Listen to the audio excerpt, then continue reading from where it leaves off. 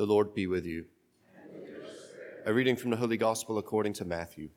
Glory to you, O Lord. Jesus said to his disciples, "When the Son of Man comes in his glory, and all the angels with him, he will sit upon his glorious throne, and all the nations will be assembled before him. And he will separate them one from another, as a shepherd separates the sheep from the goats. He will place the sheep on his right, and the goats on his left. Then the king will say to those on his right, 'Come, you who are blessed by my Father, inherit the kingdom prepared for you from the foundation of the world. For I was hungry, and you gave me food. I was thirsty, and you gave me drink.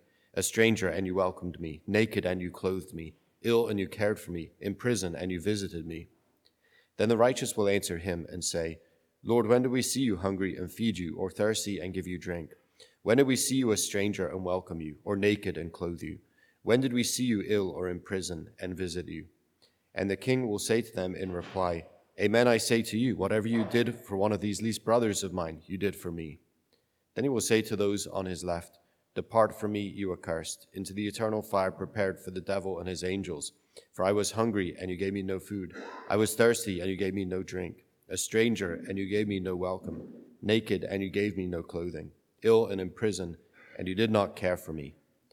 Then they will answer and say, 'Lord, when did we see you hungry or thirsty, or a stranger, or naked, or ill, or in prison, and not ministered to your needs?' He will answer them, 'Amen, I say to you, what you did not do for one of these least ones, you did not do for me.' And these will go off to eternal punishment, but the righteous to eternal life." The Gospel of the Lord.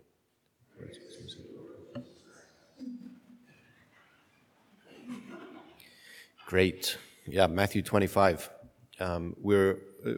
This is always a powerfully evocative passage, and significant, I think.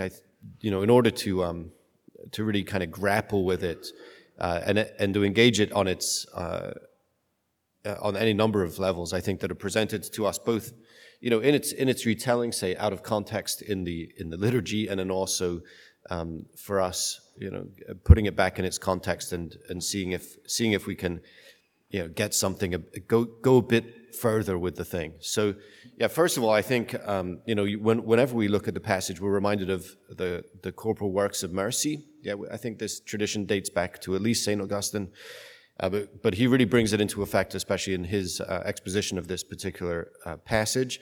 Yeah, we see the giving of food to the hungry, the giving of drink to the thirsty, the welcome to a stranger, clothing the naked, caring for the ill and visiting the imprisoned. Yeah, it's significant, right?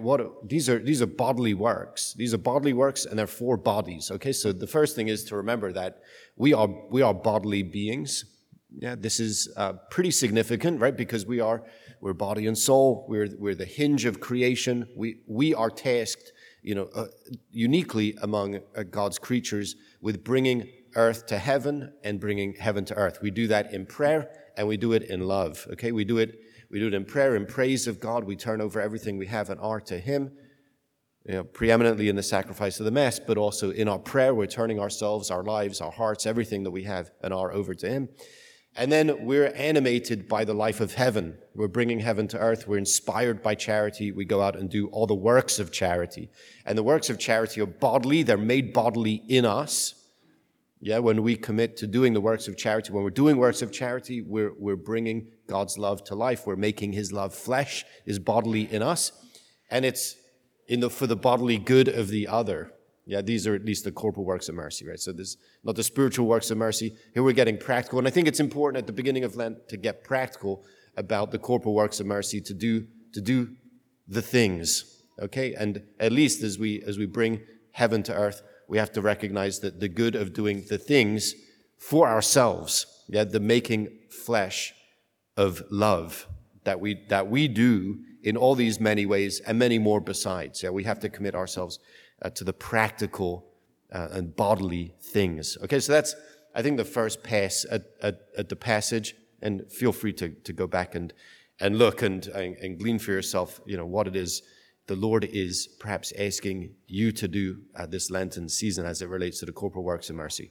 Okay, so this is one. The second pass is to say there's something else going on here. Yeah, we see this setup, okay? The frame, when the Son of Man comes in his glory, all the angels with him, he will sit upon his glorious throne, all the nations will be assembled before him. So we see this, the passage is actually a judgment of nations passage. And this is not a foreign passage to a first century Jew. The thematic, how do we say, the theme of the passage is not foreign to a first century Jew. The sense is, but there is something that's radically different about what's going on, right? So in the mind of a first century Jew, the nations gathered, in order to be judged by God, to bring his justice to life in the world. An even better way, in fact, to look at it is to say, we read the Psalms and we see that the Messiah has the responsibility or the position to judge the nations, to bring about God's justice. Okay, and there's a lot of Messiah language in this as well, right? We have the king, we have the shepherd, right? These are all Messiah words. So as the Messiah has taken his throne, taken his position, and is then ruling over the nations, bringing justice to bear throughout the entire world, then we get the judgment of nations. So this is well-worn stuff, but what's new about it is that Jesus is no longer applying this judgment of nations to Israel and the nations being judged on how they have treated Israel. He's rewriting the boundaries to say it's not anymore Israel, but his renewed Israel, right? Because what does he do? What does he say? He says, what you did not do for one of these least ones, you did not do for me. What you did for one of these least ones, you did for me, right? Who are the least ones or the least brethren of his? The brethren of his are those who do the will of the Father in the context of having received the call of Christ and followed him. So Jesus is there to proclaim the kingdom of God, repent and believe in the gospel. Those who are repenting, they're turning from their way, they're going the way of God, that they find in Christ Jesus or find the power to follow in Christ Jesus. These are the brethren. Okay, these are the brethren. And then the nations here then are judged on how they treat the brethren, how they treat God's new Israel, not say the Israel of old, but now God's renewed Israel that is centered on Christ Jesus. Okay? So no one's, okay, this is penitential it's going to be penitential for me, isn't it? I know Greg's wearing his sunglasses. It's very hard to get his expression, but it's like, okay, we all tacking along? Yeah, okay, yeah. No, you're not even going to give me that. Okay, great. It just means that there's going to be no end to the homily. Do you know? Yeah. Okay. Yeah. Thanks, John. Yeah. Okay. John's going to get very vocal now. Okay. Good. Yeah. Appreciate it. Okay. So we've got that. Okay. This is significant because again, our judgment then is not in the way that we do the corporal works of mercy. Our judgment is what our task is to be Jesus's brethren. Yeah. So it's for us to do the will of God. And then not worry about the way that people are treating us as a result of our, say, enacting the will of God or following the will of God, following Christ Jesus. Yeah, so there's a bunch of significant stuff, I think, to work out there. But I'll leave that to you, right? I'll give that to you, and on your level you can figure it out. But that is, the thrust of the thing is that it's ours to follow Jesus, and it's theirs, right? There's an us and an them. We are the ones, we're the brethren of Jesus. We simply follow him in faith. So we are doing that heaven and earth thing, right? We're exercising our priesthood and our kingship. We're offering everything we have to God through and with and in Christ Jesus. And then we're pouring ourselves out in God's service. The rest doesn't matter. How we're received doesn't matter. How we're treated, it doesn't matter at all. It doesn't matter at all. It's ours to be faithful. Everybody else, right, them, will be judged on the way that they interact with Jesus as they come in contact with us who are members of his body. But that means that we have to be members of his body. Okay, so that's that one pass. Okay, my last pass is this because it plays into my theme for the season, right, of smallness and sincerity. Okay, smallness and sincerity. So we're going to do the things that God is calling us to do. We're going to be animated by his charity. We're going to do the things that bring his love to life, the things that he calls us to do. And I say the small things, the places where we're going to get traction because we can put our whole heart into what we're doing. Okay? And the other is sincerity. And I want you to listen to the response of the two groups of people, and we can hear, right, who is locked in, who is gaining traction in charity, and who is not. Who is sincere in their devotion and their activity, and who is not. Okay? So we see, I was hungry, you gave me food, and the rest. The righteous will answer him and say, Lord, when did we see you hungry and feed you, or thirsty and give you drink? When did we see you a stranger and welcome you, or naked and clothe you? Can I say, they're bearing the marks of active listening. They have listened very well to what the king has said, and they're concerned to echo back to him what he has said, right? They're asking sincerely the question, okay?